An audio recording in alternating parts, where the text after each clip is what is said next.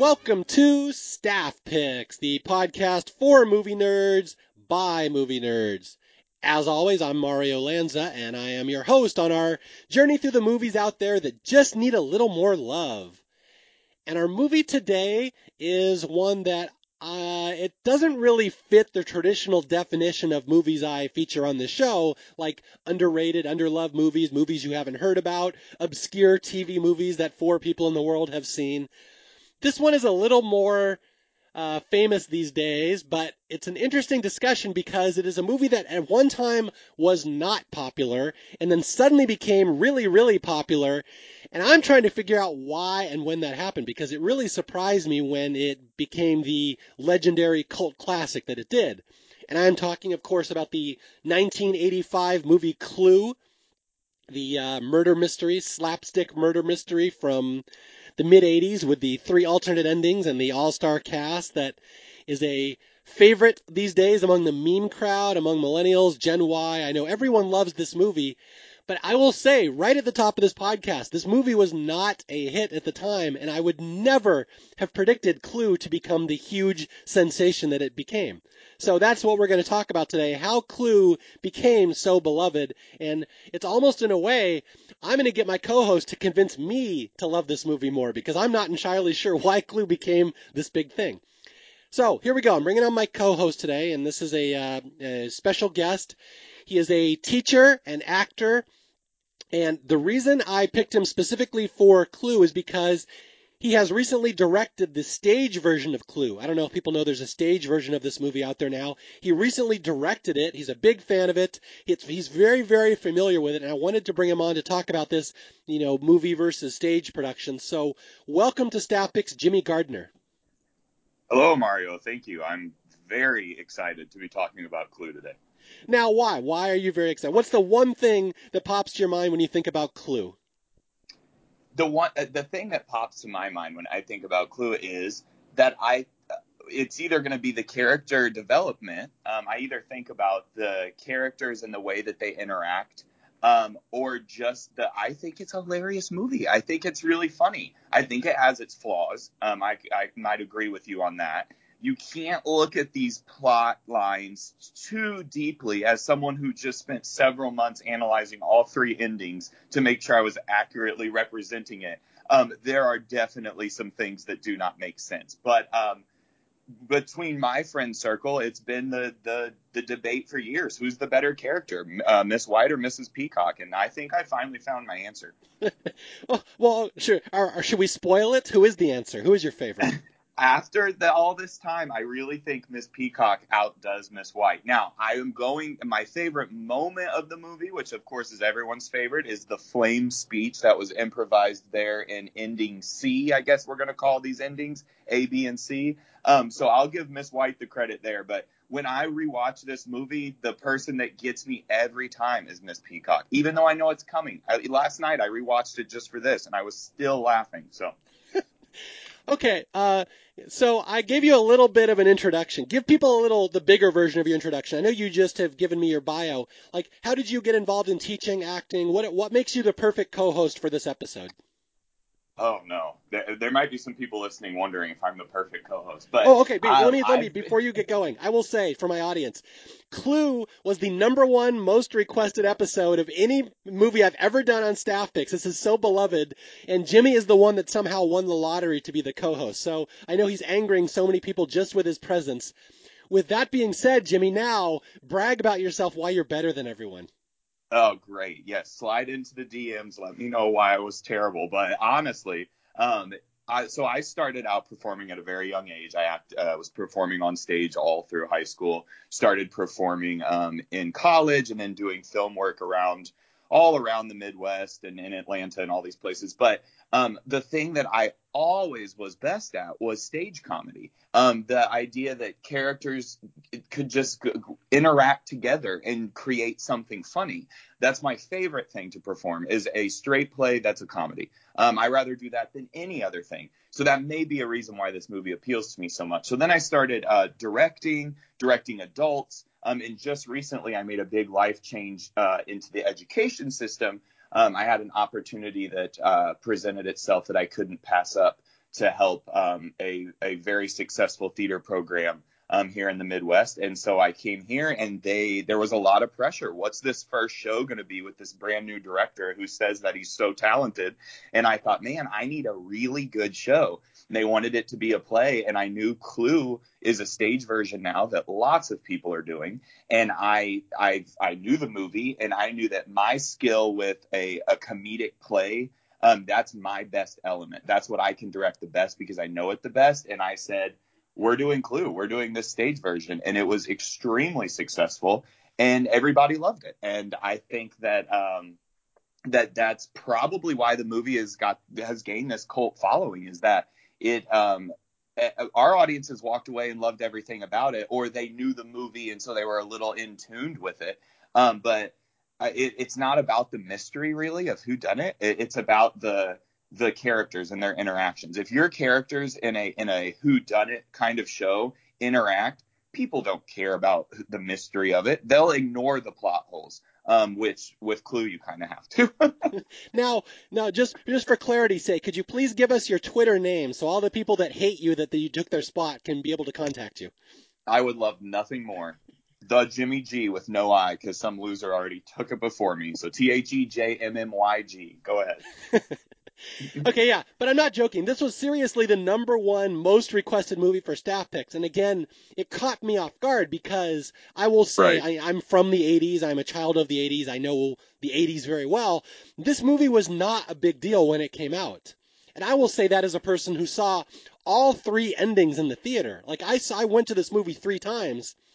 And I don't know if a younger audience would know this, but yeah, this movie, they would market it. They'd say Clue is coming out in theaters, and they would say in the ad, it's either ending A, B, or C. So you'd know you wouldn't be seeing the same ending every time. And I remember seeing all three of them, and I'm like, nah. I mean, it was a pretty good movie, but it never resonated with me. Although something you just said has already started to convince me maybe why this movie is a bigger deal now than it was then. And it's because, here's my theory. I think stage comedy is more popular and accepted now as the mainstream than it probably was in the mid 80s. Hmm. I'm just guessing because I never remember stage comedy being a thing. I've never really been into live theater.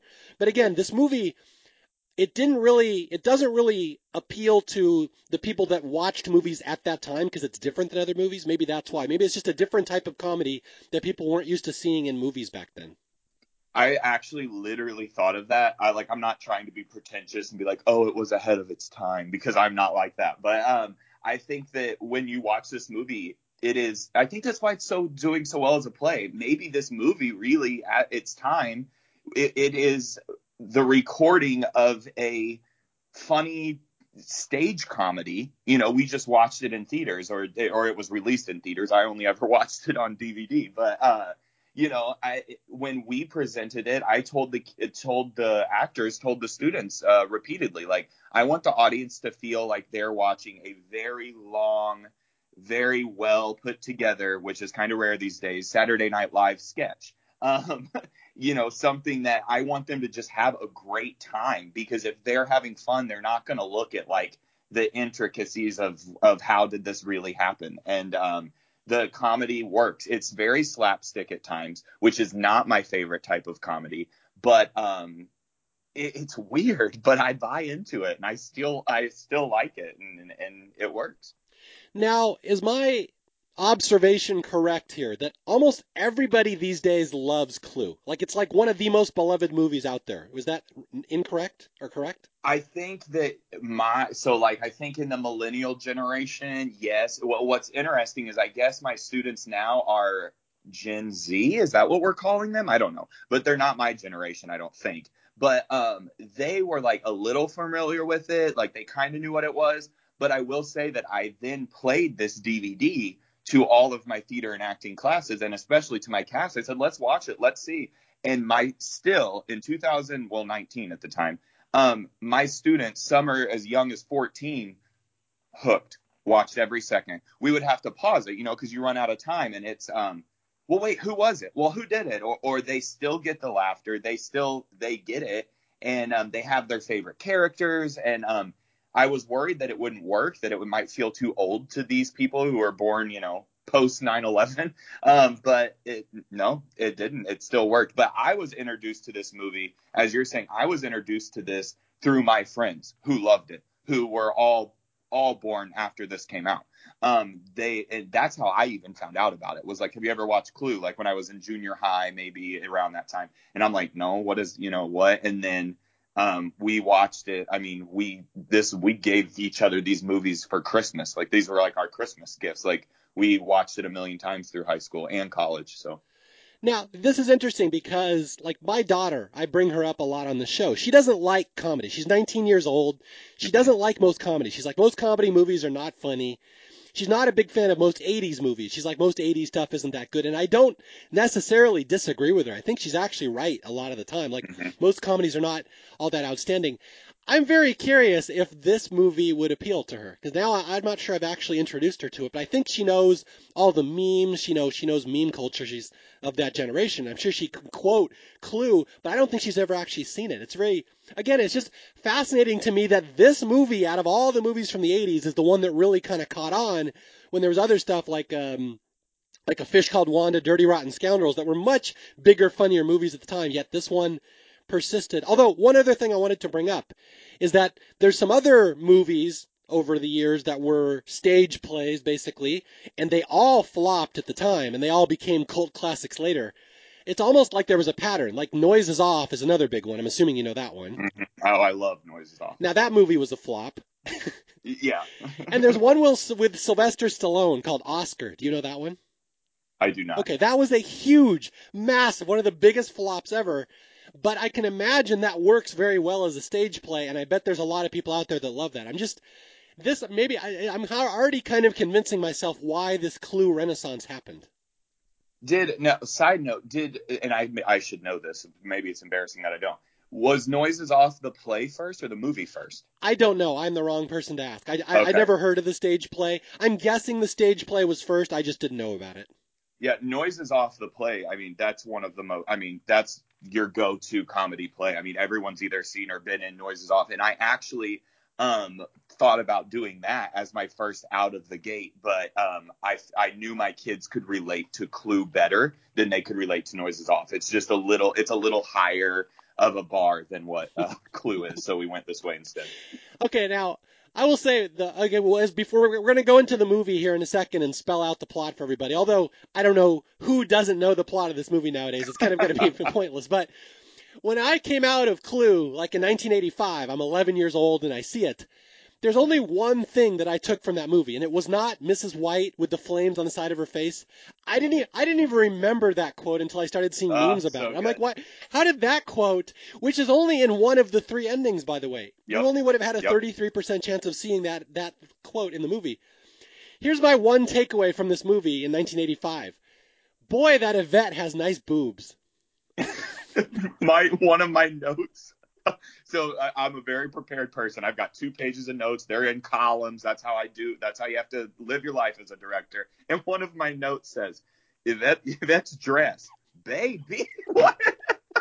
I'm sure that's what you remembered when you walked out. That's the only part of the movie that when I was showing it to my high school students, I thought, I don't know. I guess we're just going to watch this and just move right past it.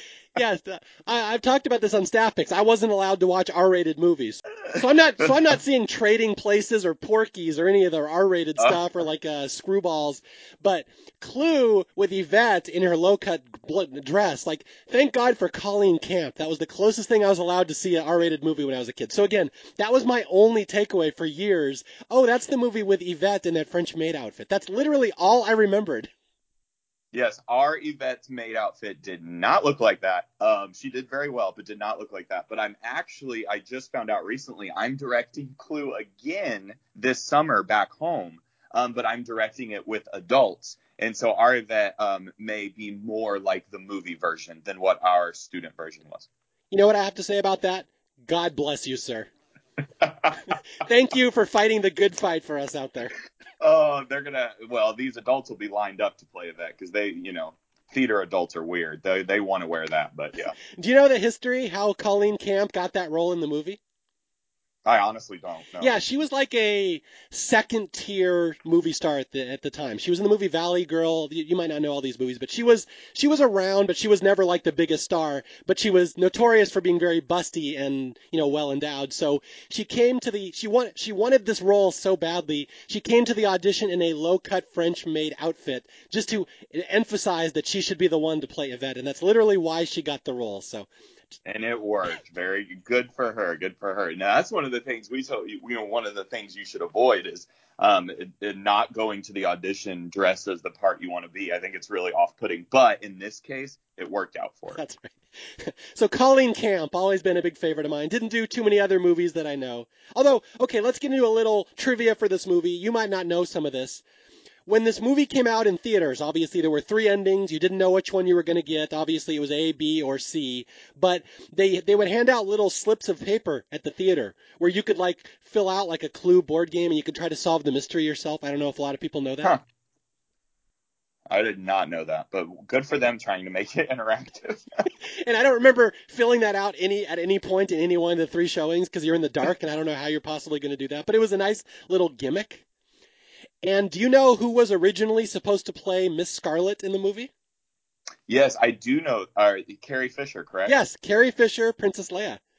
And do you know why she lost out on the part? Was it something with her like addiction? Was that in that Yeah, time? she had some relapse or overdose right before they had to bring in this actress Leslie Ann Warren to play Miss Scarlet. And I personally think Miss Scarlet kind of steals the movie. She might be my favorite character. Yeah. Oh, she's great. I think that the takeaway that from Clue, well, one of the million, that the female characters I think are so much better than the males. And the female, I sometimes I call them players, characters, whatever, people. On the stage version, they pop so much more than the men characters. So no offense to all those who have now not Wadsworth, but I'm Yeah. talking about Plum and Green and Mustard. Those three, to all the people who have played them, I'm proud of you. But Scarlet, Peacock, and White, I mean, that's the part to have, man. Yeah, but so I have to give a shout out to Leslie Ann Warren coming into this movie with like 2 days preparation and pulling it off. So I think she did a great job. Even though I've long thought when I watched this movie, she's basically doing an Elvira impression. Yes. It's like the exact same, like Cassandra Peterson could have played that. It would have been perfect. But anyway, all things considered, yeah, the female characters are much stronger than the males, especially Professor Plum. I have to share one thing with my audience. I will share my embarrassing failures as a human being here. That I saw this movie many times. Like I saw it 3 times in the theater. Then I bought it on VHS. I had it on DVD, and I probably was not. It was like 10 years. I was in my 20s before I realized that Professor Plum was the same actor as Doc Brown in Back to the Future because he's so underplayed and underwritten in this. He's so low energy.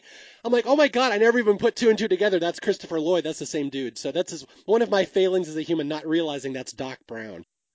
Yeah, with one of the bigger different. Well, there's a lot, but one of the bigger differences to note from the stage version is they really do give the three male guests, I guess we're gonna call them, more of a I don't want to say nuance, more of a personality, and so it is works a little better, a little bit more, I should say, but not a lot. Mustard is very dumb. He's the dumb blonde kind of. He has a lot of additional lines that are not in the film where he gets a lot of laughs because he doesn't understand words. He has a stronger political difference than the rest of them. And then Plum is a more sleazy, even though he's a little sleazy in the movie, he really is more of like a Quagmire from Family Guy, kind of thing. So they did flesh him out. But yeah, when you watch this film, the women pop, and then of course Tim Curry, Wadsworth I think he's phenomenal in it. Okay, yeah, I was going to ask. That was one of the questions. When you do this show now, is Professor Plum still a gropey McGroperson in the Me Too era? I'm not sure you can get away with that. But so you're saying that you just went over, no, I'm saying you as if you wrote this play. You didn't write this play. This is an existing stage play, right? Oh yeah, no, I did not write it. Wouldn't that be awesome if I did? I'd have a lot more money. No, this play exists. It has not been out for a while. It's through a company called Play Scripts. When you when you select your plays and your musicals and stuff, you have to pay those rights, pay that money to be allowed to do it. And the rights for Clue for being a little play are not cheap.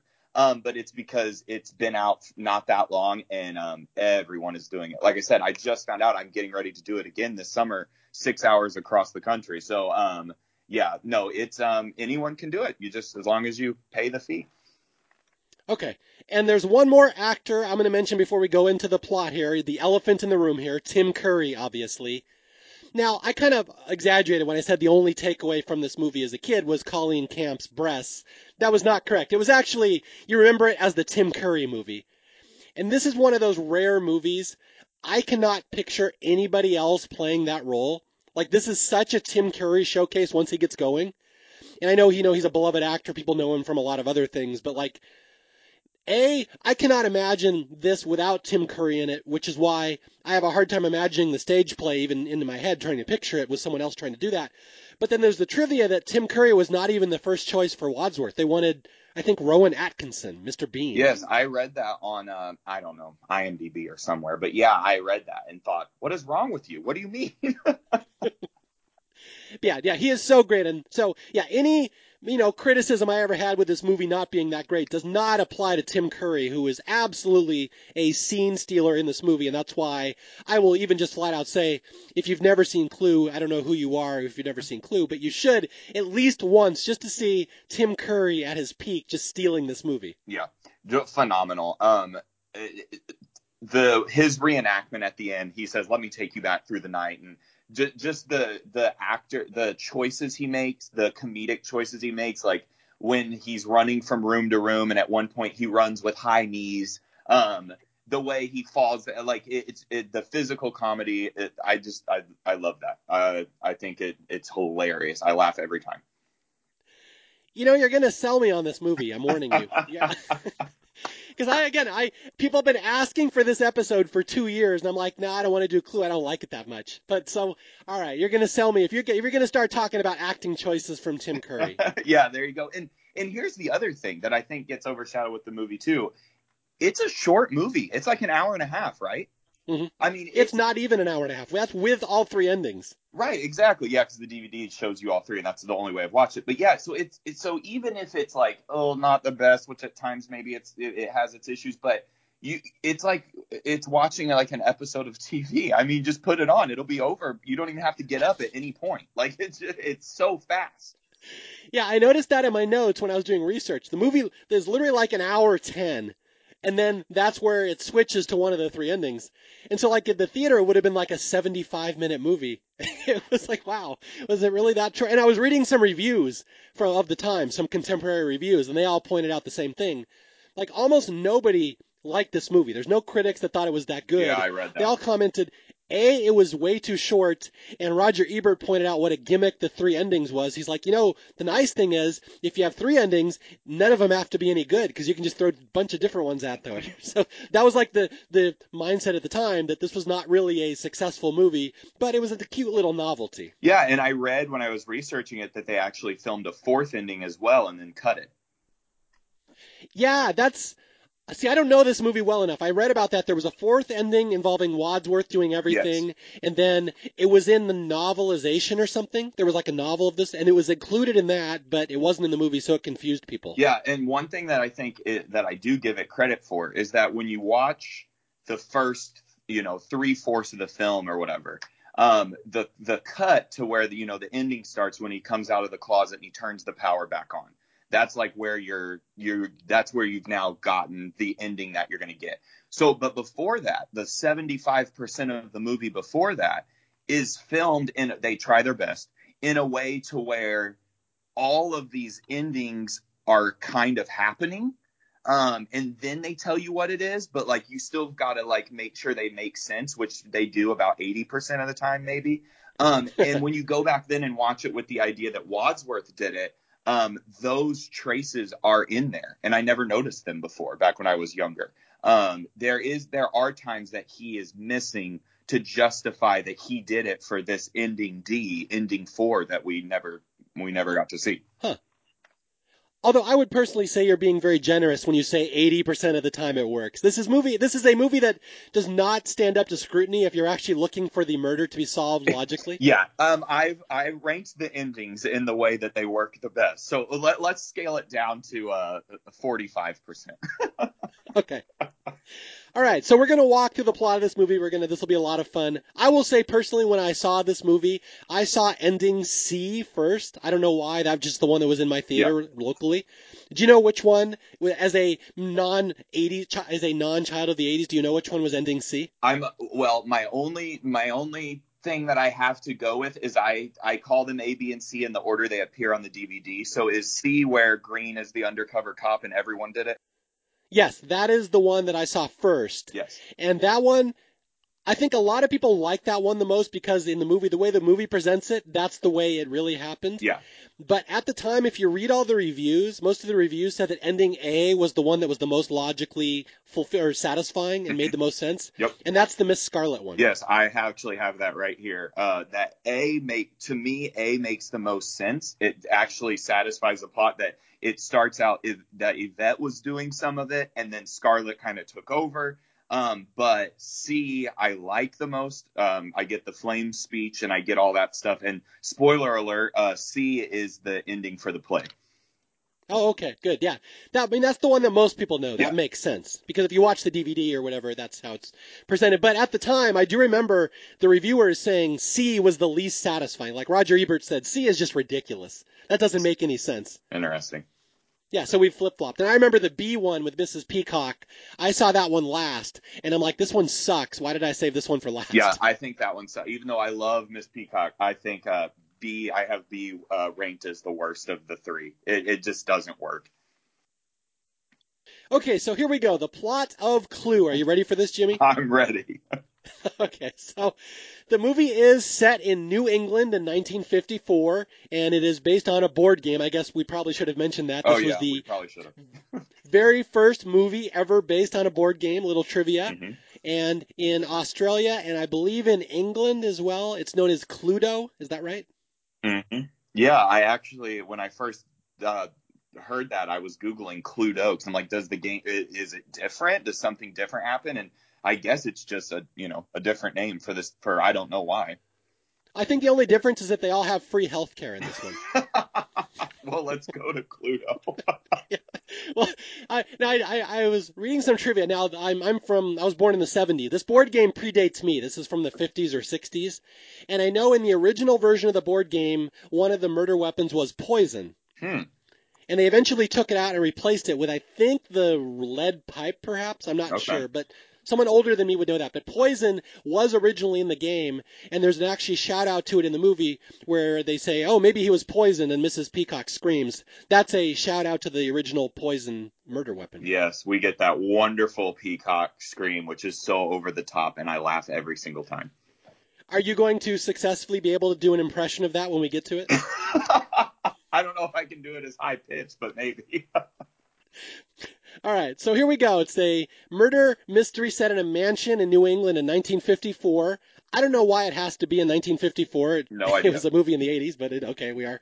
So, and it really opens. It's pretty much like any murder mystery. You have the butler. This is Wadsworth, Tim Curry, arriving at this mansion, and he is preparing a dinner party for all these guests. And one by one, we will meet the guests, and I will give you the honor, Jimmy. Explain these 6 guests that we're going to meet. Yeah, so they arrive, and Colonel Mustard is the first guest that we get to meet. He is, and we find out very quickly that they're using an alias. Um, uh, to cover their true identity. Again, there's so much stuff in this movie you just can't really dig too deep into it or you're going to get lost. So you just got to buy it. So okay, fine. So we never even know what these people's real names are. And Colonel Mustard's going to come first. In the play version, he's very goofy and very dumb, which you kind of get a little bit here, but I feel like in the movie he's more militant because he has a military background, and we get him first, and he gets to be trapped kind of in a room with Yvette alone there a little bit. So there's a cutaway. So I'm not sure how that went for them. Well, yeah. Why don't you explain who Yvette is for the people who may not have seen the So movie? Yvette is the maid, and she kind of is you have your 6 people that are going to arrive. You have Wadsworth, that's 7, and then you have Yvette, and she is kind of the unsung, I don't want to say lead, but 8th person on the board Hmm. who may have done it, even though she, we're spoiling the movie, I'm assuming all the way through. She is going to die, where the other ones don't really. But yeah, Yvette is the French maid, and a very modest costume choice.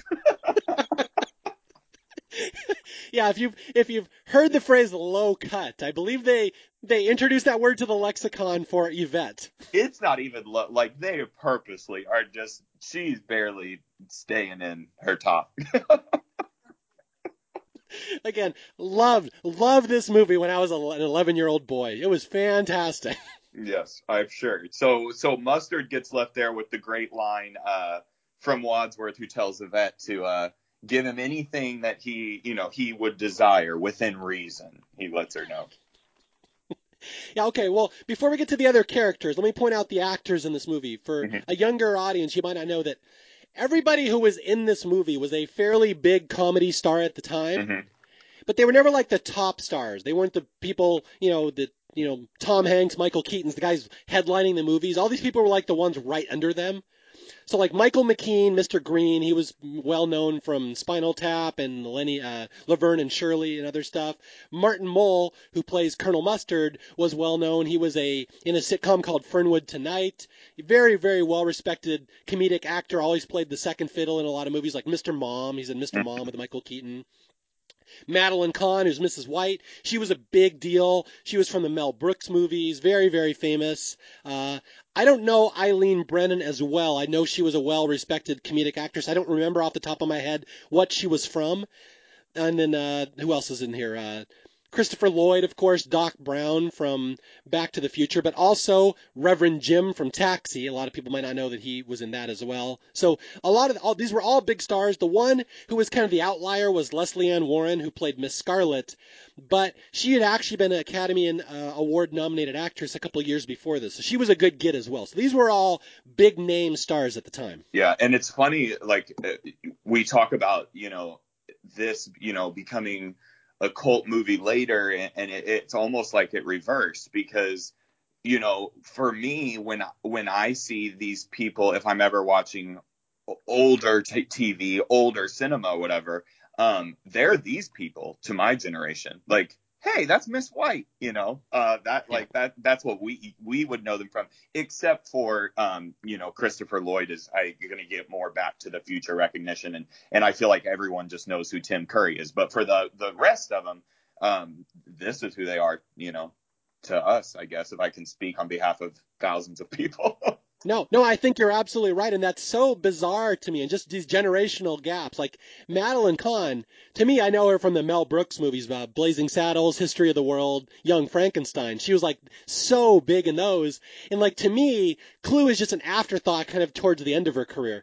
And so it's really, again, just a generational thing. There's no right or wrong way to look at that, but it's that always catches me off guard that people know her from Clue, and then maybe she did some other stuff too. Yeah, yeah. You see her on something, on a meme, on a page, or whatever, and or when if I watch Young Frankenstein or these kind of things, I'm like, oh, there's Miss White. Like, I wish she'd talk about the flames on her face again. Well, you know what's funny about Madeline Kahn? I'm just going to throw out a little side trivia. In this movie, she's so repressed and cold, Hmm. and she's got a stick up her butt. But every other movie Madeline Kahn was in, she's always the flamboyant, horny one. So I Right. always think it's funny that she's so toned down in this one. That's not what I'm used to seeing from Madeline Kahn. The dry delivery she has, which I guess the segue is perfect because she's the second one that we get here. Yeah. Okay. Come, Yeah. Go ahead. yeah, Yeah. the next one we get is Miss White. And in the irony, she's Miss White. She's all in black. She has a veil. Very, very, like, she maybe just got back from a funeral, which she's been to a lot since all of her husbands have mysteriously died. And just this dry delivery, which can be such a hard delivery to give, because you're bordering, you could easily fall to just boring, and so Hmm. she's so dry, which is why I think that the times that she does get a little more animated are so funny when she does escalate. But yeah, she arrives second in her all black attire and her veil. One thing I want to point out is that I believe the contemporary opinion of this movie at the time was they kind of wasted Madeline Kahn because Yeah, I could see that. she was such a scene stealer in every other movie she's ever been in. In this one, she's very much dry, like you said. It's a very different delivery, and it has to grow on you if you're not used to that. So, but at the time, that was kind of the thing. Like, why did they put her in this movie and just waste her? They wouldn't let her do anything. But that's interesting that it's changed over the years, the perception of how good she is in this. Well, so it sounds like from what you're saying that people would have went into the movie maybe suspecting her to be Mrs. Peacock instead. Absolutely. She is really, I don't know, miscast is the right word, but she's playing against type very, very Mm-hmm. strongly here. This is not what people expected from Madeline Kahn. Huh. Interesting. Yes, very interesting. She arrives second. She's there, and then we get. Oh, I'm falling. Do I get Peacock. You Peacock? got Miss I Peacock, get yeah. Peacock and Green confused. Then we get Peacock.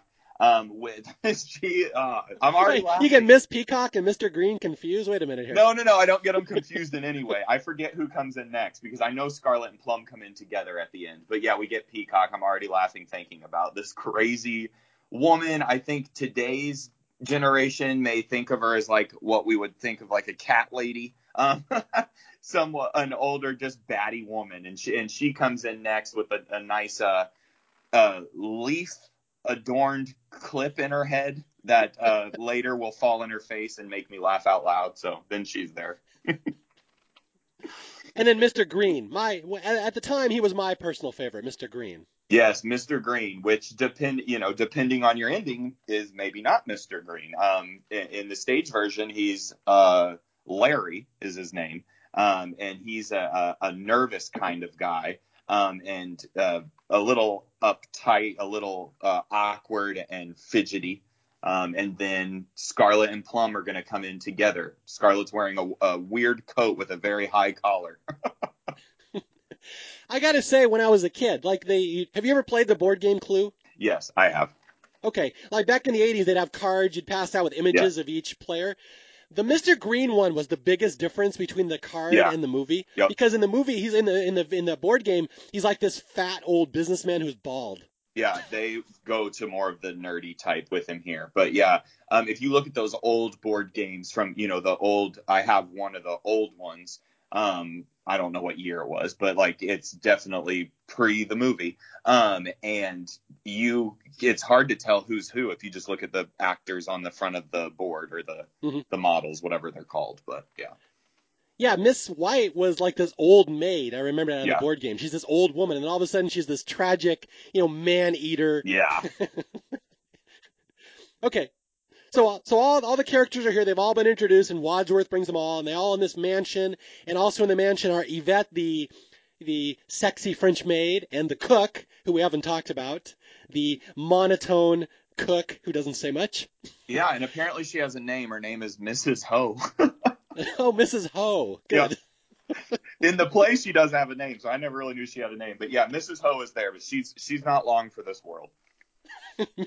Mrs. Ho is in the kitchen. So, yeah, so all the people come in, and Wadsworth introduces them to each other. And I believe at the start we have the dinner scene. They all sit down for soup and just make introductions and stuff. Yeah, we're gonna start with we're gonna have some shark fin soup, and we quickly note that there's an empty seat, and they want to know if that is for their host, for whoever brought them there, and Wadsworth tells them no, that's actually for the other guest, which is a sticky storyline in itself because that's technically not true. But anyway, that's going to be for Mr. Body, who is not there yet. So they're going to eat their soup, and Peacock starts in with her rant, why they're all there, and she almost introduces herself in a way of what she is, which is a senator's wife, and she quickly remembers that she reminds us, the audience, that they are not to speak about their real lives, which is going to not even matter in 5 minutes when Tim Curry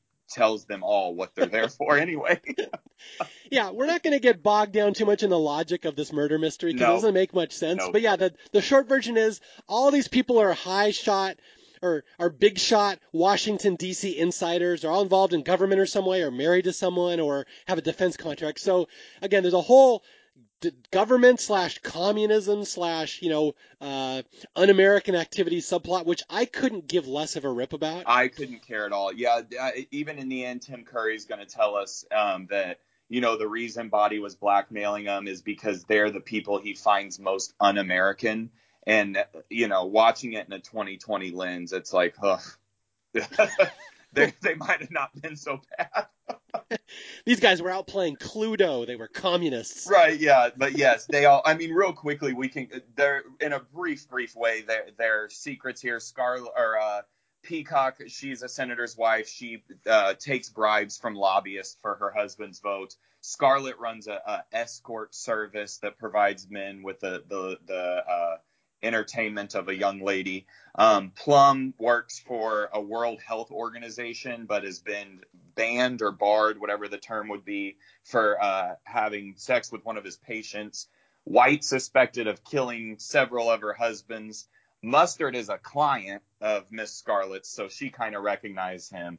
And Green, whose secret holds up the worst in the lens of 2020, is that he's a homosexual, and it does not. I think it does not play very well today.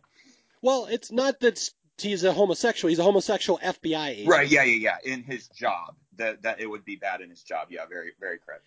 And historically, I will point out, that would have been accurate. You would not have been allowed to have that kind of security clearance and be considered, again, a homosexual would have been considered a deviant. So while it doesn't play now, that would have been accurate for 1950s, just pointing that out at least. Yeah, it's very hard to stage it in 2020. Do you give him some other secret instead, or you still stick with that? Well, not to get into a long tangent, but people. You have to be very careful with changing any lines, or they will come find you. You can't deviate, but you can ask permission to. But we go with it. But there's a lot of for me it was pushback from the students. It was which is a good thing, I guess. But maybe I'm in a more liberal-minded school. But it was like like how you just said to me, like I kind of had to explain that to them, like, well, that would have been a thing, back then. And they're like, why? That's dumb. What do you mean? That's stupid. Like, and I'm like, I know. I mean, you're not wrong, but it doesn't change the fact that it was a thing. Yeah. But anyway, that's all their what they're being blackmailed for by this Mr. Body man. Okay. We are about to meet Mr. Body, who is he is not long for this movie. Nope. Although I love one of my favorite trivia bits about this movie. I just read this the other day and I'd never heard this before. Did you hear why they cast this guy to play Mr. Body, this specific actor? No, I have no idea. This is maybe the stupidest trivia thing I've ever heard. It's so stupid it becomes awesome. That this guy plays Mr. Body. He is going to be the murder victim. He is the one that's blackmailing all these people. He's played by an actor named Lee Ving, Leeving, who at the time was the lead singer of a punk rock band called Fear. Mm. I don't know why this guy was cast in a movie. He's like this punk singer. And they said the only reason they cast him is because his name was Lee Ving, and they knew he would be leaving the movie soon, so they thought it would be a cute little pun. And that's totally true. That's in the trivia about this movie. That might even be worse. I thought you were going to say that he showed up in the Yvette outfit also. This isn't the 50s. No, these deviants were not cross-dressing. No, just kidding. But yeah, that's specifically why they cast him. And he only has a couple lines, but he's not even an actor. He's just this punk singer that they cleaned up. It's kind of funny. Yeah, that's our first, when we get into the movie, our first thing of, where you can't dig into the plot, because he's apparently the guest, but then when they move to the study, he's actually the one that brought him there. And then he brought them there, but now he wants one of them to kill Wadsworth, and it gets very it gets weird. Okay, yeah, I don't want to make this a 2-hour podcast. We're not going to get too bogged down in this, but we're going to go to the actual murder scene now. All the players have been introduced. Mr. Body arrives. He's the one blackmailing Tim Curry. The butler says, this man is the one who's blackmailing you about all your illegal affairs, so I've brought him here so you can kill him. which doesn't make any sense, but No, okay. it doesn't at all. And then Mr. Body says, hey, how about you kill Wadsworth instead, and then we all get out of here and nothing changes and there's no witnesses. And so this is where we get the famous scene where all the murder weapons are introduced, correct? Yeah, so Body's going to say, I bought you all gifts, which is very nice. I would love to see him when he went out and he picked up all these items and had them nicely gift wrapped. And they all get their weapons, and it's a very dramatic moment. And we get the weapons that we know from the board game: the candlestick, gun, lead pipe, dagger, a rope, more of a noose, and then a wrench, which is a very random one for me, but it's in there. Now I wonder if that's the one that replaced the poison. The wrench is a weird one. I study a lot of true crime. I actually studied criminal psychology and stuff, and I have not heard too many murders that were committed with a wrench. Well, it also seems like maybe he was just getting items from the house, and all of them seem very general. But I feel like does he have a garage? Like, where did he go get this wrench from? I don't know. Maybe it was in the bathroom under the sink. Who knows? Well, they were pre-wrapped. They came in boxes, so he had to come with them. So we could have stopped at like Bed Bath & Beyond on the way and to grab some stuff. Although I'm not sure you can get a wrench there, actually. Or I don't know if they have guns either. Yeah, maybe like a plunger. Here's a plunger. Right.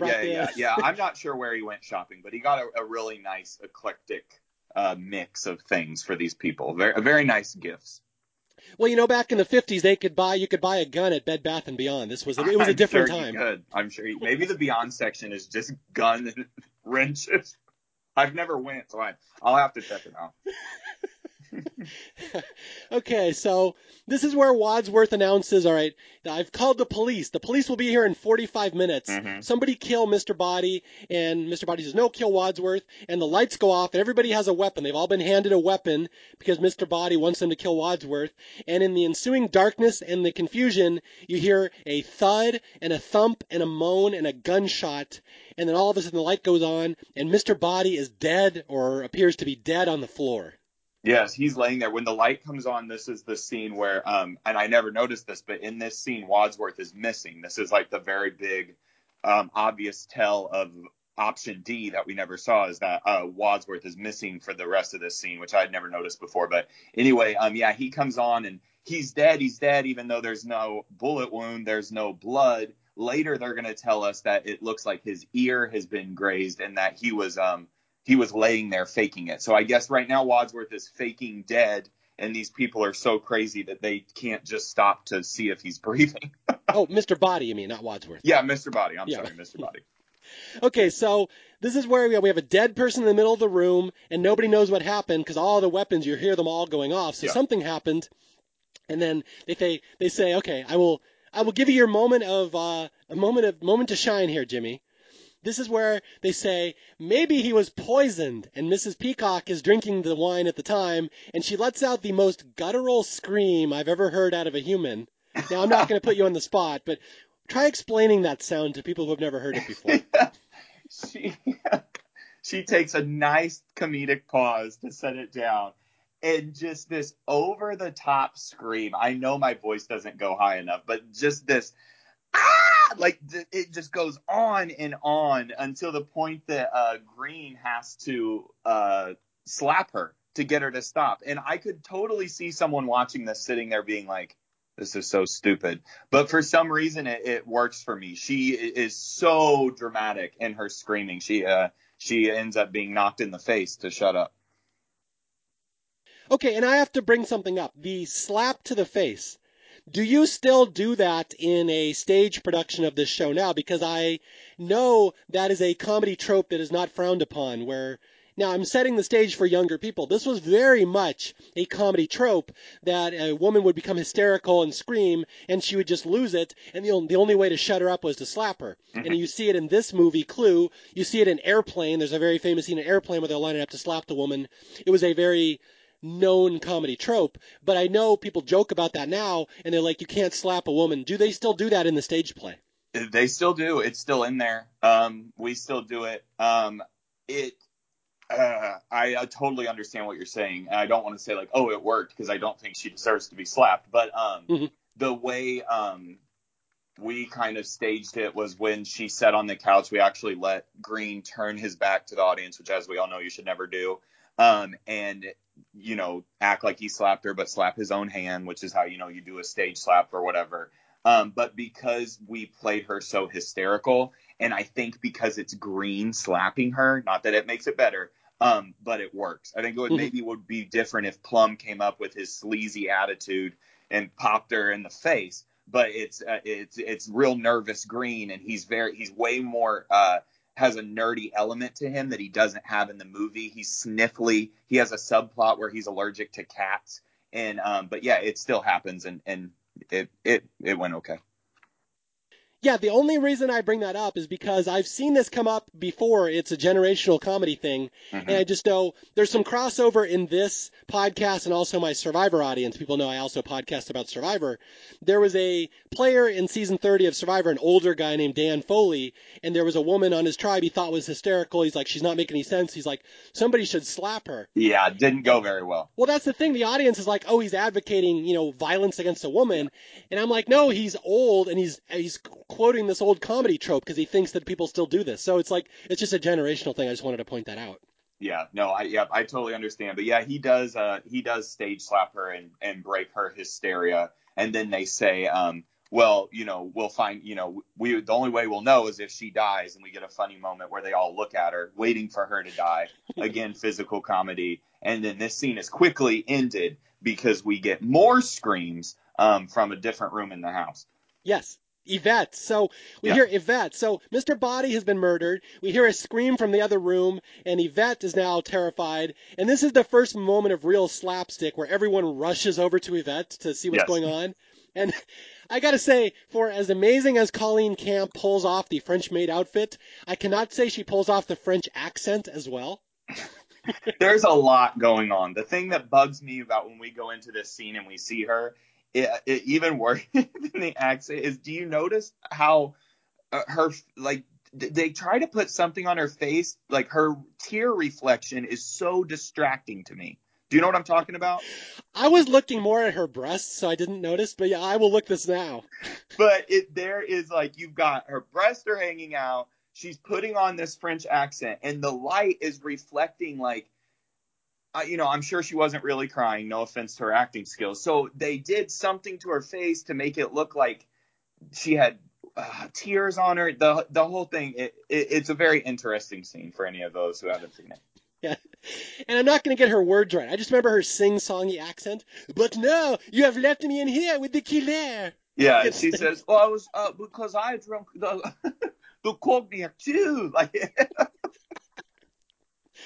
all right, so yeah, they all rush in, and Yvette is fine. She just heard the murder, and she's scared. And this is where Wadsworth, I think, shows up and explains, "Oh, I didn't mean for all this to happen. Like, there wasn't supposed to be a murder tonight," which I thought he brought them there to murder someone. So I'm not entirely sure why he's so upset.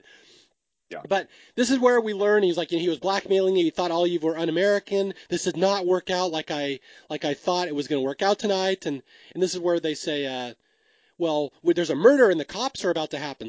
And the cops are about to come here. So we got to figure out what happened. And they're saying, well, who else in the house could have killed Mr. Body if none of us did it? And they're like, oh my God, Mrs. Ho, the cook. Yeah. And now we rush in and now we're going to get the second murder victim, poor Mrs. Ho. Yeah, she wasn't long for the world. She they rush in there's a lot of very Scooby-Doo like running from room to room, which I'm a fan of, but they rush into the kitchen and they're looking around. She's not here, but she's going to fall out of the freezer onto Mr. Green with the dagger in her back, and Mrs. Ho is our second one to go here on this fateful night in 1954. Yeah. And we're kind of overlooking, there's a lot of one-liners here, especially the last scene with Yvette. This scene, there's a joke about spiders and flies, and Mrs. White knows that you attract a man through his fly. There's double entendres, and we're not really doing it justice. I'm assuming all these one-liners are in the stage play, right? Yeah, the lines are very close. We get the line from after the cook's dead from Miss White about men are like Kleenex. Men should be like Kleenex or tissue, soft and disposable. But yeah, there's a lot of nice little line delivery here. We get Wadsworth tells us we need to move the cook's body to the study. Why? Because he likes to keep things tidy. He's the butler. So again, goofy little things that they stay on the stage version, and I think they're remembered. Okay, so we're going to rush through the plot here because I want the ending to this movie is really more important than the Yes, details I up to the agree. ending. Yeah. So they drag the cook's body into was it the library? I forget where they where Mr. Body died In the earlier. study, they're going to put all the bodies in a study, but when they get there, Mr. Body's body is gone. Yeah. So Mr. Body is gone, and then they find him later. Mrs. Peacock finds him in the bathroom, and now he's been bashed over the head, and now he's really dead. Yeah. So Mr. Body's been killed twice. So we have dead Mr. Body, we have a dead cook, and now everyone's looking around like, what the hell is going on here? Like, who is the murderer? And it's just going to be chaos. And I think that's part of the method to the madness, why everybody is so underplayed at the start of the movie, all these actors that are usually bigger personalities. They tone them down at the start, and so they can start ramping up the hysteria starting now. It'll just go crazy by the end of the movie. Yeah, and then we really from here then take off on like a different part of the movie. It's just a chaotic running around kind of thing. They're moving so fast that you really don't have time to like maybe think about the plot holes, which is the point. And then we start getting our little I don't know what to call it, sampling of new people are going to now arrive. I think in Star Trek, is it like the red shirt people who are always known to die? Like we start getting these guests who are also not long for the world, but just to up our body count. We got to up our body count in the movie. Yeah, this is the Friday the 13th method of storytelling. We need more bodies, so Yeah. just have random people enter the house. Yeah. Who has ever been like at a party or something and like four people have arrived in 10 minutes that like weren't intended to be there? Like, I don't know. It's very funny. But yes, for some reason on this night, random people are going to start arriving to this mansion. Now, at the time, even as I'm a kid, I'm 11 years old watching this movie, I'm thinking this is a flaw in the movie. Like, you could have just had Mr. Body and the cook be dead, or even just Mr. Body be dead, and it still would have been an interesting movie just with one murder. Like, I Yeah. didn't think at the time, I'm like, that's probably one of the reasons this movie didn't resonate with me, because it got too silly and too over the top. You didn't need Mm-hmm. 6 murder victims, 6 killers. It gets really crazy. Now, that's probably why people like it, because they like these stage productions that get chaotic. But I'm guessing, one of the reasons this movie didn't resonate with people, because it goes off the rails a little bit in the reality here. Oh, it totally does. And they're trying to justify, I think, their different endings. And, in ending C and in the stage version, the reason we have all these people is because each person is tied to one of these characters and they each commit a murder. So we've got to get each person their victim, and they can only come in one way. They have to all just drop by and ring the doorbell, and that's what they do. Yeah, and in keeping with the Friday the 13th comparison, in the original version, Yvette is impaled while having sex. So, no, I'm just kidding. That's not. Yeah, thank God they left it out the stage version. Yeah, my shout out to Friday the 13th Part 2, one of my favorites. But yeah, uh, so okay, let's bring in these extras, these red shirts that there's a mode. Okay, first they lock up all the weapons. They're like, okay, 2 people are yeah. dead. Let's lock up all the murder weapons in this cabinet. We'll take the key and we'll throw it outside into the bushes. And of course, everyone's in a huddle, and there's all this subterfuge later that people can reach in and pull keys out of pockets. But for now, all the weapons have been locked up. They're all alone in the house. They're going to solve the murder before the cops get here. And this is where red shirt number 1 pops up, the motorist. Yes, just the motorist. I believe his name is supposed to be Mike. But he just happened to break down on this rainy night, and he needs to use the phone, and so he does. But he is not long for this story, because he is quickly bashed in the head and killed. A little trivia note for our Staff Picks listeners. The most difficult movie trivia question ever. Name the motorist in Clue. It's Mike. Mike. So right there, you will win a bet someday on the most difficult movie trivia question ever, because I have never, ever noticed his name was Mike. Yeah.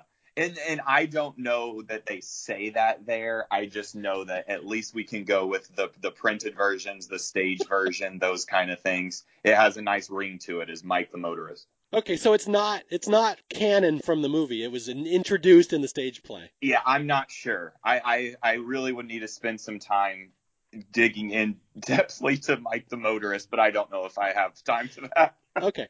Well, you know, 'cause this movie's like the Bible. Scholars will pick it apart for years trying to deduce all the meanings. Oh So, yeah, no, yeah. I don't want the people coming for me, guys. I don't know that it's canon from the movie, but I will say that now the play based from Jonathan Lynn, the director, they went right off of the movie. It is line for line from the movie. They have decided this guy's name is Mike, so take it up with them. okay, so Mike arrives and he needs a place to get in from the rain, so they lock him in one of the rooms. I forget which room. I don't really care. But they're like, "What do we do about the motorist?" Well, we can't let him walk around. He might see the body. So we have this motorist locked in a room now, and this is where they decide to split up and search the house because they're like, if none of us killed the cook and Mr. Body, obviously somebody else did. So we're going to split the house, split up and search the house. Colonel Mustard suggests it in proper military fashion. Mm-hmm. And I have to say, one of my personal favorite lines, everyone's got a favorite line from this movie. This is a Mrs. Peacock line, the egg line. I'm assuming you know which line this is. Yes. Is this is are you talking about the scene where he's telling her like this is war, Yeah. Peacock, that Okay, kind let of me thing? quote this. Yeah. Yeah. So Miss Peacock's like, "Why should we search the house? I don't want to do it." And Colonel Mustard's like, "This is war, Peacock. You have to expect casualties. You can't break an omelet without breaking eggs. And any cook can tell you that." And Miss Peacock goes, "But look what happened to the cook." Yes, this leads. It's right around this time where I get another wonderful Peacock lot thing. Her headpiece is falling in her face. She's trying to like get it away, and then that she's freaking out. They've got this motorist is right across the hall, and she's yelling, like yelling and yelling, and she's like, "And we've got two dead bodies in the study," and they're all like, "Shh." I love her in this scene. There's a little subtle joke that I didn't catch as a kid, but I catch now, and I love where Yvette, of course, the sexy one in the French maid outfit, is like, "I am scared of the dark. I need a man to go with me. Will one of you go search the house with me?" And the two straight guys say, "Yes, yes," and the gay guy's like, "No." I just love that. Mr. Green's no. Yeah, nah, he's good. So they all go in the kitchen and they draw straws, right? This is where they choose who's going to search the house together. Yeah, they use these like long like matches, but yeah, it don't matter. It don't matter. They draw straws as a way of saying, and whoever gets the short one and the long one and the medium one, they're gonna pair up into two. So they get their oddball pairings here. They're juxtapositioned against a character that I don't know that they would not want to be with, and they're gonna go explore this mansion and look for the killer. And somebody along the way says, what if one of us is the the killer? And then they said, well, that we're gonna then you'll know. Okay, yeah, let's talk about the pairings. It's always a male-female pairing. There's 4 pairings. There's 8 characters left in the movie. And we get, of course, Yvette, the French maid, with the gay FBI agent who has no interest in her, Yeah, which they will immediately be thrust physically into each other as they're walking up the stairs. And again, as I'm 11, this is the greatest scene in movie history, where they're walking up the stairs and crammed together, and Yvette is trying, or not trying really, but her breasts are trying to desperately escape her outfit, and they come very close. they come very close. Yeah, because they don't want to be the first one up the steps, so they're just kind of sliding up this stairway to get up to the attic. I believe is where they're going. Again, yeah, as an 11-year-old, that's the greatest scene in movie history. So who else? We have Mrs. Peacock and Professor Plum in the cellar, and they're scared of each other because it's dark and they don't trust each other.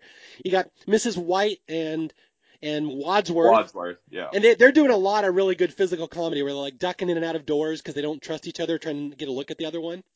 Yeah, yep, I love that. They go upstairs, and then we get Scarlet and Mustard.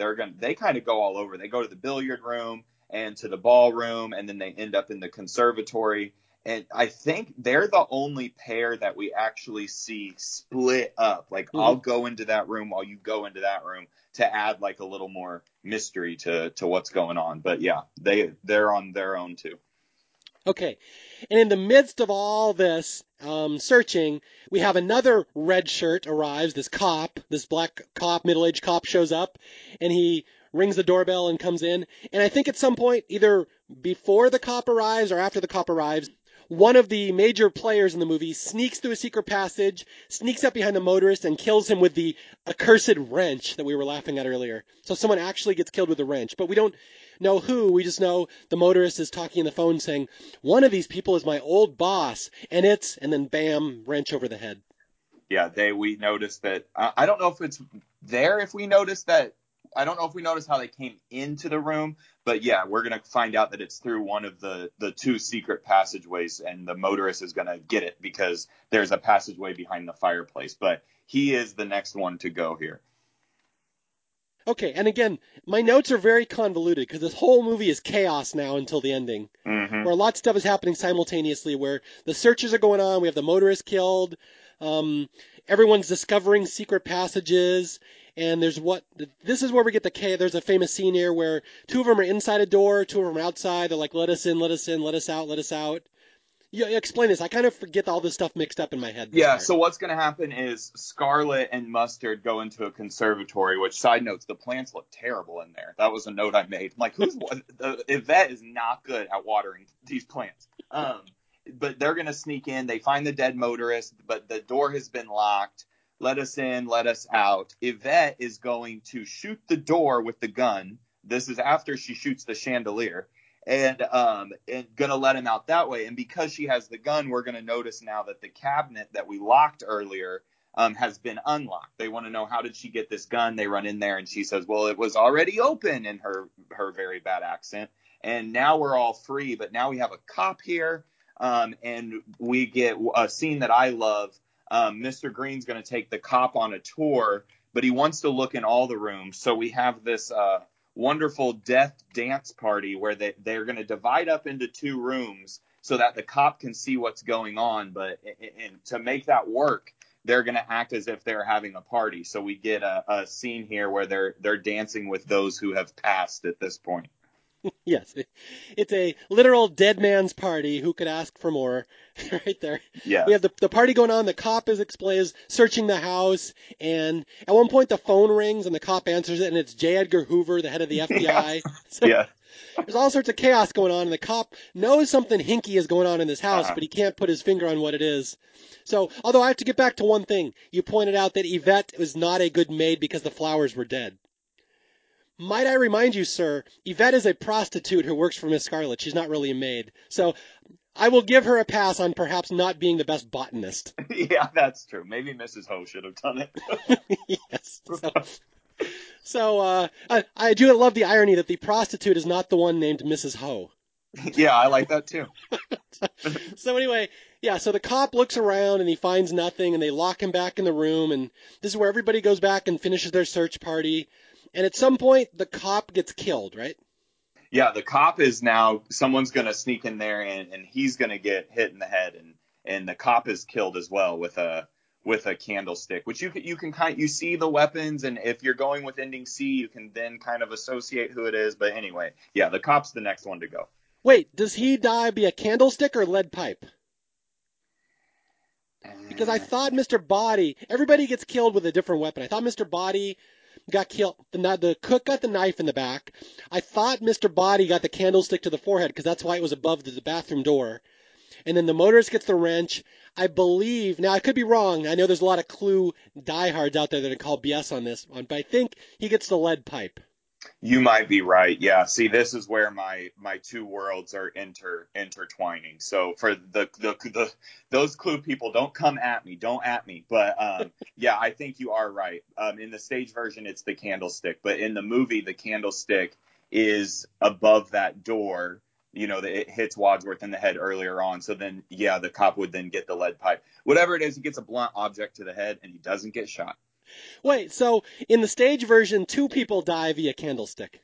No, in the stage version, Body, when he dies for real, he is killed by the lead pipe. Okay. The pipe Okay. and the candlestick are switched for who knows why. Who knows? Okay. I thought the candlestick lobby got to, like big candlestick somehow got little product placement, but I that's where I was going. Okay, so in the midst of all this search, the power goes off in the house. The cop gets a blunt object to the back of the Yep. head, and then we get the greatest red shirt of them all. A singing telegram decides to show up at the door. Da da da da da. I am your singing telegram, and she gets shot, which I remember got a huge laugh in the theater because it's so quick and violent and pointless, that whole scene. Yep, the biggest laugh in the stage version. I mean, to the point where like that you just stop and just let the audience have it because it's so ridiculous. It's so out of nowhere. The idea of a singing telegram, I don't even know if it's relevant anymore. And she's only there for about 2 seconds and then she just gets shot right in the head. And a little trivia. Do you know who that singing telegram is? You might be too young. I only know because I do my research, Mario, so I know that it's someone from the Go-Go's. Yes, that is But I Jane would have never Weedland. known that. Yeah, Jane Weedland from the Go-Go's, who is also in Bill and Ted's Excellent Adventure as Joan of Arc. There you go. No, I would have never recognized a Go-Go member if I didn't read it online. All right, and this is really the end of the movie, to be honest. It's Yeah, funny how quick it is because very quick. Wadsworth turns the power back on. We have 5 murder victims, and from here on out, this is where it splits. In the theater, you either got ending A, B, or C, and it's right when Wadsworth turns the power back on. And I will kind of let you lead. I will let you lead us into the first ending here. Yeah, so once he comes back out and he turns the power back on, we're on ending A. If you're watching the DVD, it goes A, B, C all the way through. And the deep details might escape me, but long story short, ending A, he recaps everything with us. Let me stop for 1 second. Before that, though, we got the great reenactment scene where he runs from Yes. room to room. Yeah, So don't overlook that one. yeah, so let's stop for a second because so he takes us through the night once technically. He being Wadsworth. Yeah, he being Wadsworth, where he runs us from room to room, and we get this awesome. I just love it. The characters are exhausted, and he's running with his high knees, and he recaps the night for us. Then we get to where now you're going to get your ending. And ending A is the idea that, or is the fact, I guess, that Yvette started the murder spree tonight. But then Scarlett kills her with the noose. Yvette was one of Scarlett's employees. I guess we should have mentioned that Yvette has died at some point. Oh yeah, we forgot that. Yeah, Yvette dies in something that always bugs me. I actually wrote it down. We see Yvette walking into the room where she's going to die at, the ballroom, and a voice says, asks her like if they know her. I can't find it on my notes, but basically. And she says something along the lines of, "Yes, they've seen every part of me." It's very, very weird. Yeah, have fun doing that as a stage production where you have a 15-year-old girl playing that role. Oh, they've seen every part of my body. Yeah, don't include that line. Oh, here it is. I found it. Okay. This voice, which is I guess it's supposed to be a female voice, but depending on the ending, it doesn't really work. Says, "Did anyone recognize you?" And she says, "Yes, they know every inch of me." Yeah. So anyway, one of the greatest characters of any movie in the 80s, Yvette. Anyway, she's dead now. She died. Yeah, she's dead. She's gone. So in ending A, she started our murder spree. Scarlett finished it. They of course denying it, and then Wadsworth saying, "Well, it's whoever has the gun." And Scarlett has the gun, and it's this whole tie-in with her escort service or whatever we want to call it. But Yvette worked for her, and Mustard was one of her clients. The cop, when he first came in, thought he recognized them, and that's because the cop was on her payroll as well. And so option A is the Scarlett is the killer option. Like I said earlier, it's the one that it does work the best. It makes sense that Yvette would have, it don't make sense, but Yvette is missing from those scenes to have killed the cook, to have killed Body, and for Scarlett to have then went on the rest of the killing spree that night. Yeah. And again, at the time, this was universally considered the best and the most successful of the 3 endings. Yeah, Again, it it's is. not the flashiest. And the only No. thing I always remember about this one is the 1+2 plus 1+1. There's a little discussion between Yvette and between Miss Scarlet and Wadsworth over how many bullets are still left in the gun. We get a chandelier fall that almost kills Colonel Mustard. Mhm. That's the big takeaway from this one. But again, if you had seen this in the theater, the movie would have ended right here with ending A. You wouldn't have even seen flames on the side of my face. You would never ever even seen that. What a shame. What a Yeah. disservice. And that's why I was so shocked that that line became a big meme, because that was only a lot of people wouldn't have even seen that ending. Yeah. Yeah, you get the ending right here. I'm glad that in the stage version, even though it's ending C, they borrowed a little from, not really B, but they did borrow from A, and we still get the Scarlet and Wadsworth 1+1+2+1 in that ending, because I do think that's my favorite part of ending A. Yeah. And it's interesting, like I remember at the time seeing this movie and thinking they had all these big name comedy stars and then Leslie Ann Warren, and I thought it was odd that they gave her the honor of being the killer. Like where Hmm. she becomes the star of the movie when she was the least known probably of those six Yeah. actors. But it makes way more sense when you realize that role was written for Princess Leia, for Carrie Fisher. Then it makes way more sense that she would have been the star of the movie because she was a big name, obviously. Right, and would have had that ending. But yeah, I would love to have watched this with, like, in an alternate world where we can see Carrie Fisher play Scarlet. I think that'd be so much fun. Yeah, I agree, but at the same time, I do think Leslie Ann Warren is maybe the most standout of the six characters to me. I think she does a good job. So I Yeah, don't want to besmirch her, but she yeah, was just not a big name at the time. yeah. No, she does great. Okay. Well, I do, again, I know people are yelling at this podcast, and you guys are jumping all over. You skipped right past Wadsworth recreating the entire movie, and we kind of are, just because it's hard to explain slapstick in a podcast, and I feel bad because that's the most memorable part of this movie. There's literally 10 minutes of Wadsworth recreating the entire movie up until where he solves the crime, running around imitating people. I love where he imitates Mr. Green. I had to stop her from screaming. Yes, yes. He does it. I mean, it's this physical comedy that of him. It's a great performance. They're recapping what has happened, but like you said, in like 8 or 9 minutes, and we get these wonderful shots of them running. They're starting to get exhausted, and Wadsworth's leading the pack. One of the best moments is when he's telling us that Mr. Body has been shot. He says, then the lights were out, and then when they flip the lights back on, he's laying down like Mr. Body, and they think like, oh, wait, did Wadsworth die? And after a beat, he pops up and says, Mr. Body, lay dead on the floor. And like it gets this great comedy from it.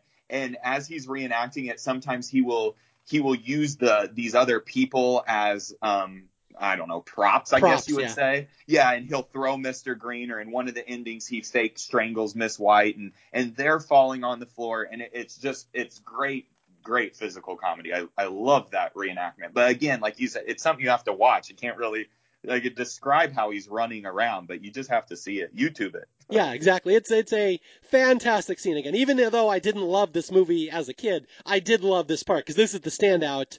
And I have to guess when you have, people lining up to do this play, that's the part that everybody wants. That's the meaty, fun part right there. Yeah. Well, Wadsworth, you have to have a great Wadsworth. His line count alone, just in the stage version, is almost, triple Hmm. the amount of lines the other people have, and mainly because of this scene here, because he has such a long dialogue here. But this is the part of the movie, even slash play. It's so fun. There's so much energy, and it's so much fun to stage, to be able to say, okay, now you guys, we're going to run this set redoing everything that we did do that, in real time we set for an hour and watched. Now I want you to run around from room to room reenacting this. You get no time to stop and breathe. Hmm. You have 5 minutes. Go. And there's one line here, it's not even the funniest line in the movie. It just stands out to me because it's so weird. Where Wadsworth is like, "We all came here, but one of you or one of us wasn't here." Nah. And they're like, "Nah," and he's like, "No." I don't even know why that's funny. It's a weird way he says "nah." Yes. There's one part in one of these. I can't. They are running together for me. But yeah, these little bitty things. There's one part where Miss White just does like this little scream that Yeah, I laughed so hard. It's like, why did she do that? It makes no sense. I wrote that down too in my notes. Like, why did she scream there? It's like it's not even a full scream. She just says, "Eh." I laugh every time. Okay, and again, you said earlier that these are all red shirts. These are random visitors to the house, but they do, in the movie's defense, they do try to shoehorn them into the plot. Oh, the singing telegram. That was the girl that Professor Plum had an affair with as his client. So, oh, this was your driver during the war. So there is an explanation for all these Yeah, they people. do. Although Yeah. it's just stupid. It makes no sense. No, it really does. It doesn't make sense. And I apologize for running my two storylines together, but somewhere in the Clue universe exists a line of trying to justify like why they're showing up. Like, but it just doesn't work that the one person that could give you away for a whole bunch of party guests, that all of them happen to show up on the same night. Like, I guess someone could have ordered the singing telegram girl to get her there on purpose. Yeah. But yeah, they shoehorn, like you said, in that all the people who've died, they do have a connection to one of the players, so it makes a little sense, I guess. So the stage version doesn't try to give a backstory. Like we don't get an origin story for the singing telegram girl. We don't. We get a very quick line that that's the girl that got him fired. Okay. Do we know her name like Mike the motorist? Is she like Sheila? No, we don't. Shout out to my singing telegram girl. Her name was Tia, so maybe we'll just say that that's her name, but we don't Tia. know her name. Shout out to Tia, the best character in the movie. Yeah. The best one got the biggest laugh. But yeah, no, I don't know the singing telegram girl's name, but yeah, she's gone. Rip, rest in peace. Okay, so that's ending one. Miss Scarlet did everything to cover her prostitution Yep. business, and she had Yvette help her. And again, that one makes the most sense. That was universally considered the strongest of the three endings. Now we go to the one that I don't like because it's dumb, and It is. it doesn't. So what happens in this one? This is the Miss Peacock ending.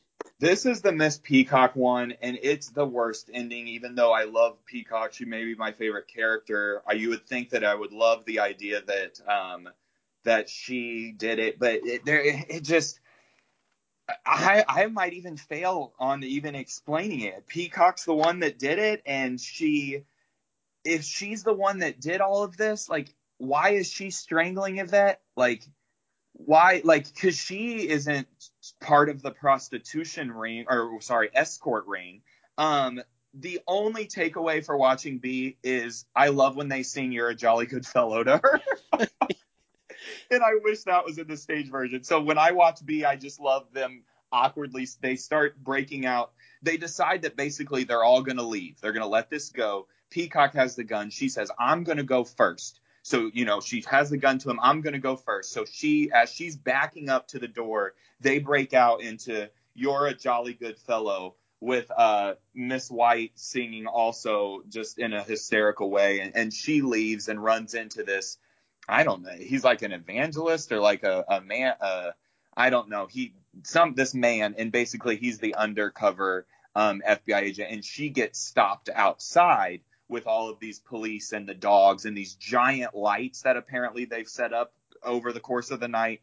And Miss Peacock did it all. Now, I do not feel you're giving proper credit to the intricacies of this storyline. Let me explain because it's fairly obvious. No, I got nothing. There's no way you can justify the storyline. It's really, I don't know. I've tried with B. In my notes, under B, I have Yvette singing "Telegram Girl?" ? Why? yeah. I can't figure out if it's Miss Peacock. Why did she say to? Where's the line? Why did she say to Yvette? Did they recognize you? And why did Yvette say to her, "They know every inch of me"? Why? Yeah.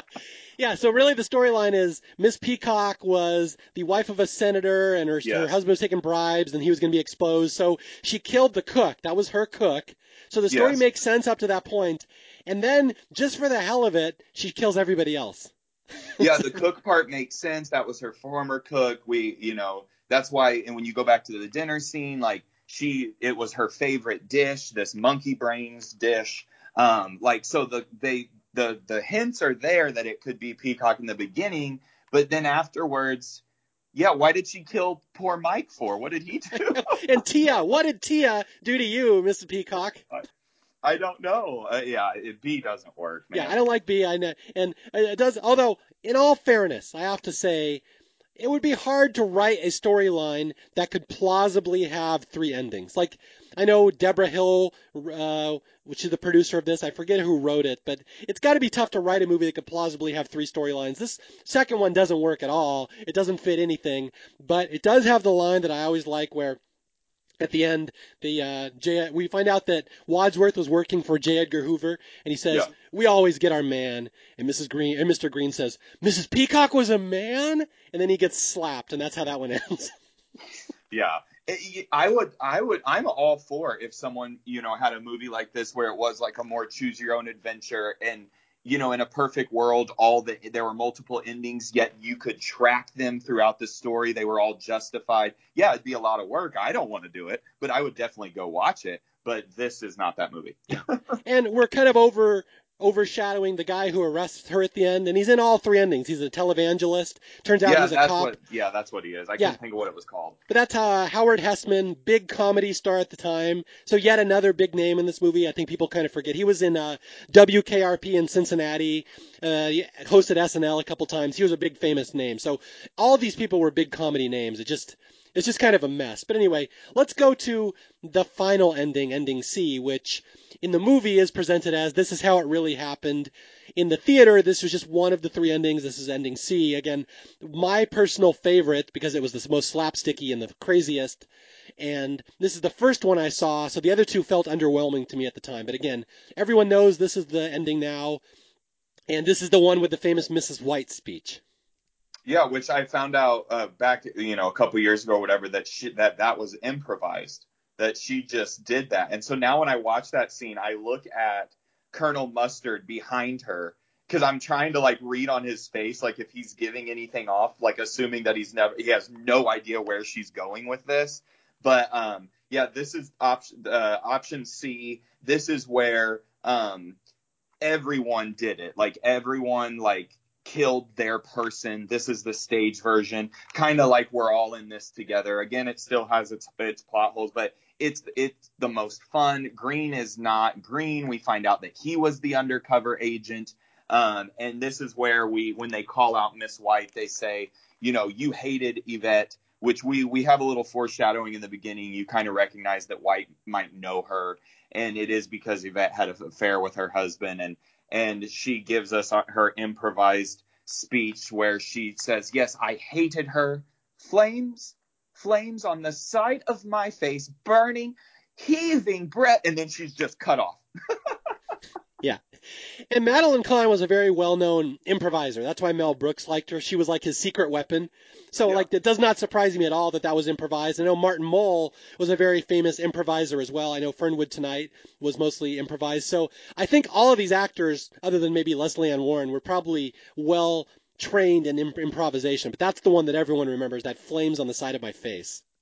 Yeah, and truthfully, I love it too, but I couldn't tell you really multiple reasons why. Yeah. It's not that it's a clever thing. It's just it's like this movie. It's random and it's weird, and she's trying to describe what she's saying, but she's not really getting it out, and it. I don't know. It's just funny. It's just really funny. Yeah, and again, like so many things, that is not the line that I thought would be the one that people remember from this movie in 30, 40 years.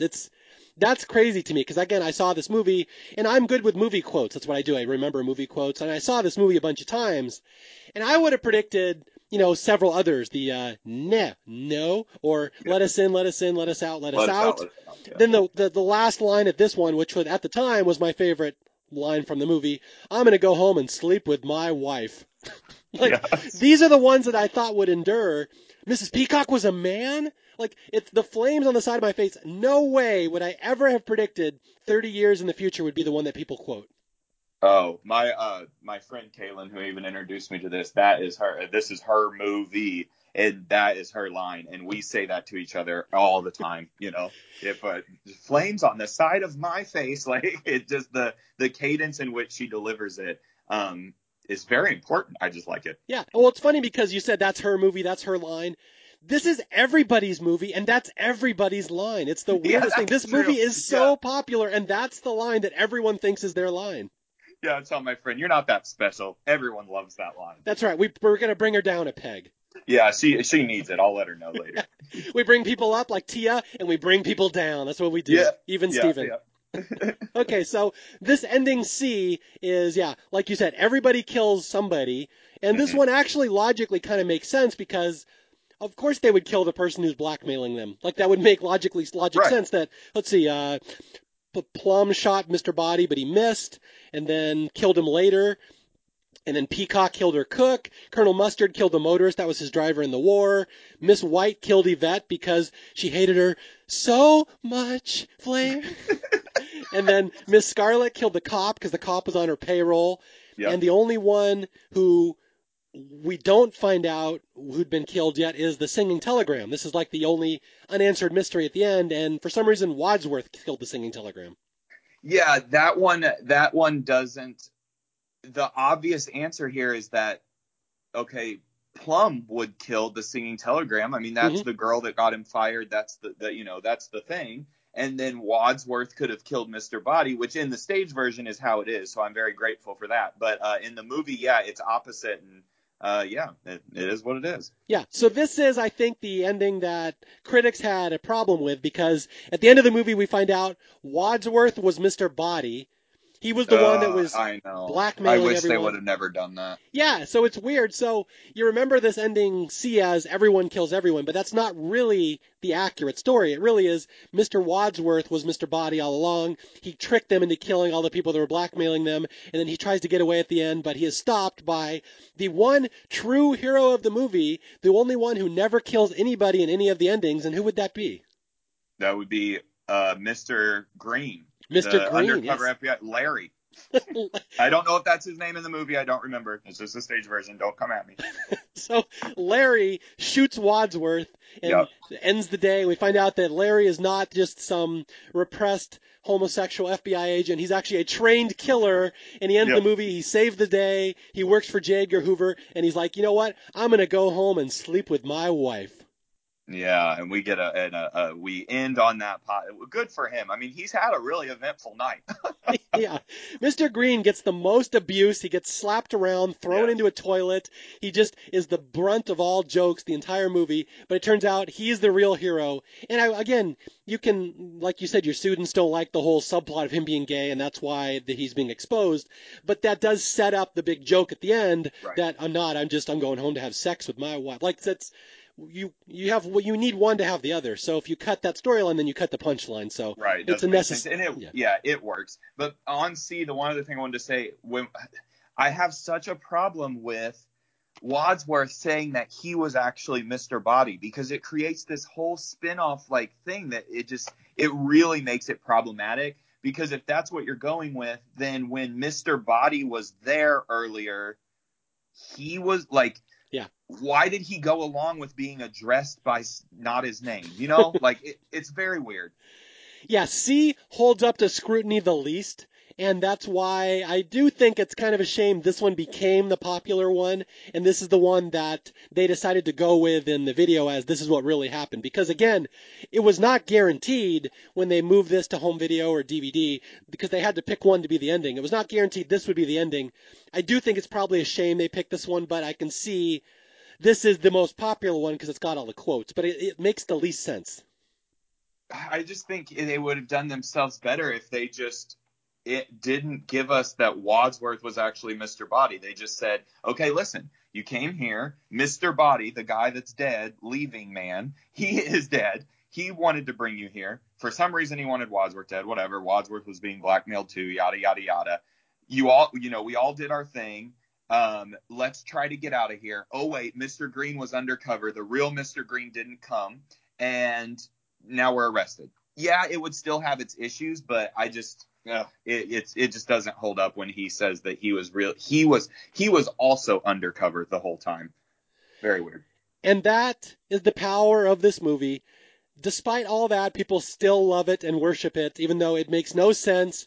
It's not a good movie. I don't know if anybody would argue this is really a great movie, No. but It's just the power of movies. And that's kind of the whole thing with staff picks, that I want movies that people love, and people love Clue. They really do. This is an unabashed love fest of a movie that people just worship. And again, it took me, I'm not entirely sure, I'll be honest, I'm not entirely sure I love it as much as most people, but there's no disputing that this is one of the most popular movies of the 80s nowadays, and it will go down in history as one of the big celebration triumphs of the 80s when, again, it's not even that good a movie, but people just love it, and it's really interesting to me. I think it comes back to this idea that it's the interaction between characters. If you get people, these characters, they all have their own story, they all have their personality traits, a little bit they're kind of stereotyped to be who they are, and then to watch the interactions between them, if that works and makes you laugh, and you see someone like Mrs. Peacock deal with Mrs. White, or like be put in those places, then you can forgive the mystery a little bit, because it's those interactions. Like, you mentioned Survivor. I'm a big Survivor fan as well, and like, I know, Mario, that you feel the same way, but is that Survivor is about those storylines and those interactions of these people from all around the world. When we look at like early seasons, and we didn't have all the stuff that we have now, but and we see it. I like to watch those seasons because those interactions. I want to see Big Tom, or I want to see Sandra, and these kind of people. And it is what it is. And I think, like, with a murder mystery movie, you get, if the characters work, it works. And I think that's what people's picking up on. I don't think that that they really sit down like maybe you and I did and think, hey, this really does a lot of plot holes in it. Yeah, that's what I do. I pick holes and stuff. But Yeah. at the end of the day, Clue makes people happy. And it's like, is Yeah. that such a bad thing? That's the thing. It's No. not great. It was not a hit. It was, again, this was a flop. It was well known as a flop. They never Yeah. made a Clue 2. They never tried to do anything else. It didn't make money, but it makes people happy. And I wish there were more movies in the world that only existed to make people happy. Like, you don't have to overthink it. That's all it exists to do. So I will begrudgingly I will begrudgingly concede my point that Clue was not a movie that should have been remembered for the 80s, and I will say you guys were probably all right, and maybe we just think about movies differently. So I am glad that I did an episode on it finally. Oh, I'm glad that you did too. I hope everyone just pop Clue in and watch it and laugh. Like you said, don't think too hard about it. It's not asking you to. It's not a show with that you need to sit and analyze for hours. Laugh at it, have fun with it, and if someone around you is performing it on stage, go see it. Go see it. Go support it. It's fun. It's funny. You'll have a good time. Yep. And I would assume the stage version always gets a huge audience pop. It's got to be popular, right? Well, it has a name, and especially, I'm in the Midwest area, so especially when you're trying to get people into the theater, if it's not a big populated area, the number one thing is you want a name. And you stick Clue up there. It has beautiful show posters. People know the game, they know the movie, they know the characters, and so it's an easy watch for them. So it's successful. All right. And again, I just want to thank you for coming on. And once again, I have to reiterate, this was the most requested movie of any movie I've ever done on Staff Picks. And out of all the co-hosts that wanted to do it, I picked Jimmy. So if Jimmy sucked, make sure to let him know. No, I'm just kidding. Yes, let me know. Follow me first to up my follows, and then let me know. Now, you told me before we started, this was your first podcast ever, correct? This is my first, yeah, like podcast that wasn't just me and my friends talking that no one listened to. So thank you for everyone that listens. I'm no stranger to podcasts. I'm everywhere on the podcasting world, but I'm listening from outside the door, I think. So. Well, I appreciate you saying that you think people listen to this podcast. So I think you very much overestimate my power in this world. You may have more than what me and my friends do, and we're just talking. So I can tell you right now, my mom will listen. So you've got one. All right, thank you. So Jimmy's mom, shout out to you, thank you, and also please be a patron. If I could rope her into giving me a paycheck too, that'd be good. Okay, well, see, I also need money, Mom. So if you could send that No, too, that I would be love you more than he does. Hey, and I know we'll get about 20 or 30 former Clue cast members here to listen to. So you may get a bigger pop in your younger audience, whether that's good or not. I'm just pointing out to your mom, Jimmy has always disappointed you and I have always loved you. So if there's patron dollars up for grabs, just remember that I am your number one fan. So anyway, Jimmy, I want to thank you for coming on. I thought you did a great job for your first podcast in particular. I'd love to have you back. So come up with another movie that you feel strongly about and we'll have you back again one day. Anytime. All right, and again, my name is Mario Lanza. This is Staff Picks. If you need to reach me, you can reach me at staffpickspodcast@gmail.com or on Twitter at Mario J. Lanza. And until next time, I'll be out there searching for more movies that deserve more love, and I'll try to find somebody interesting to come on and talk about them. I'll talk to you guys later. Bye.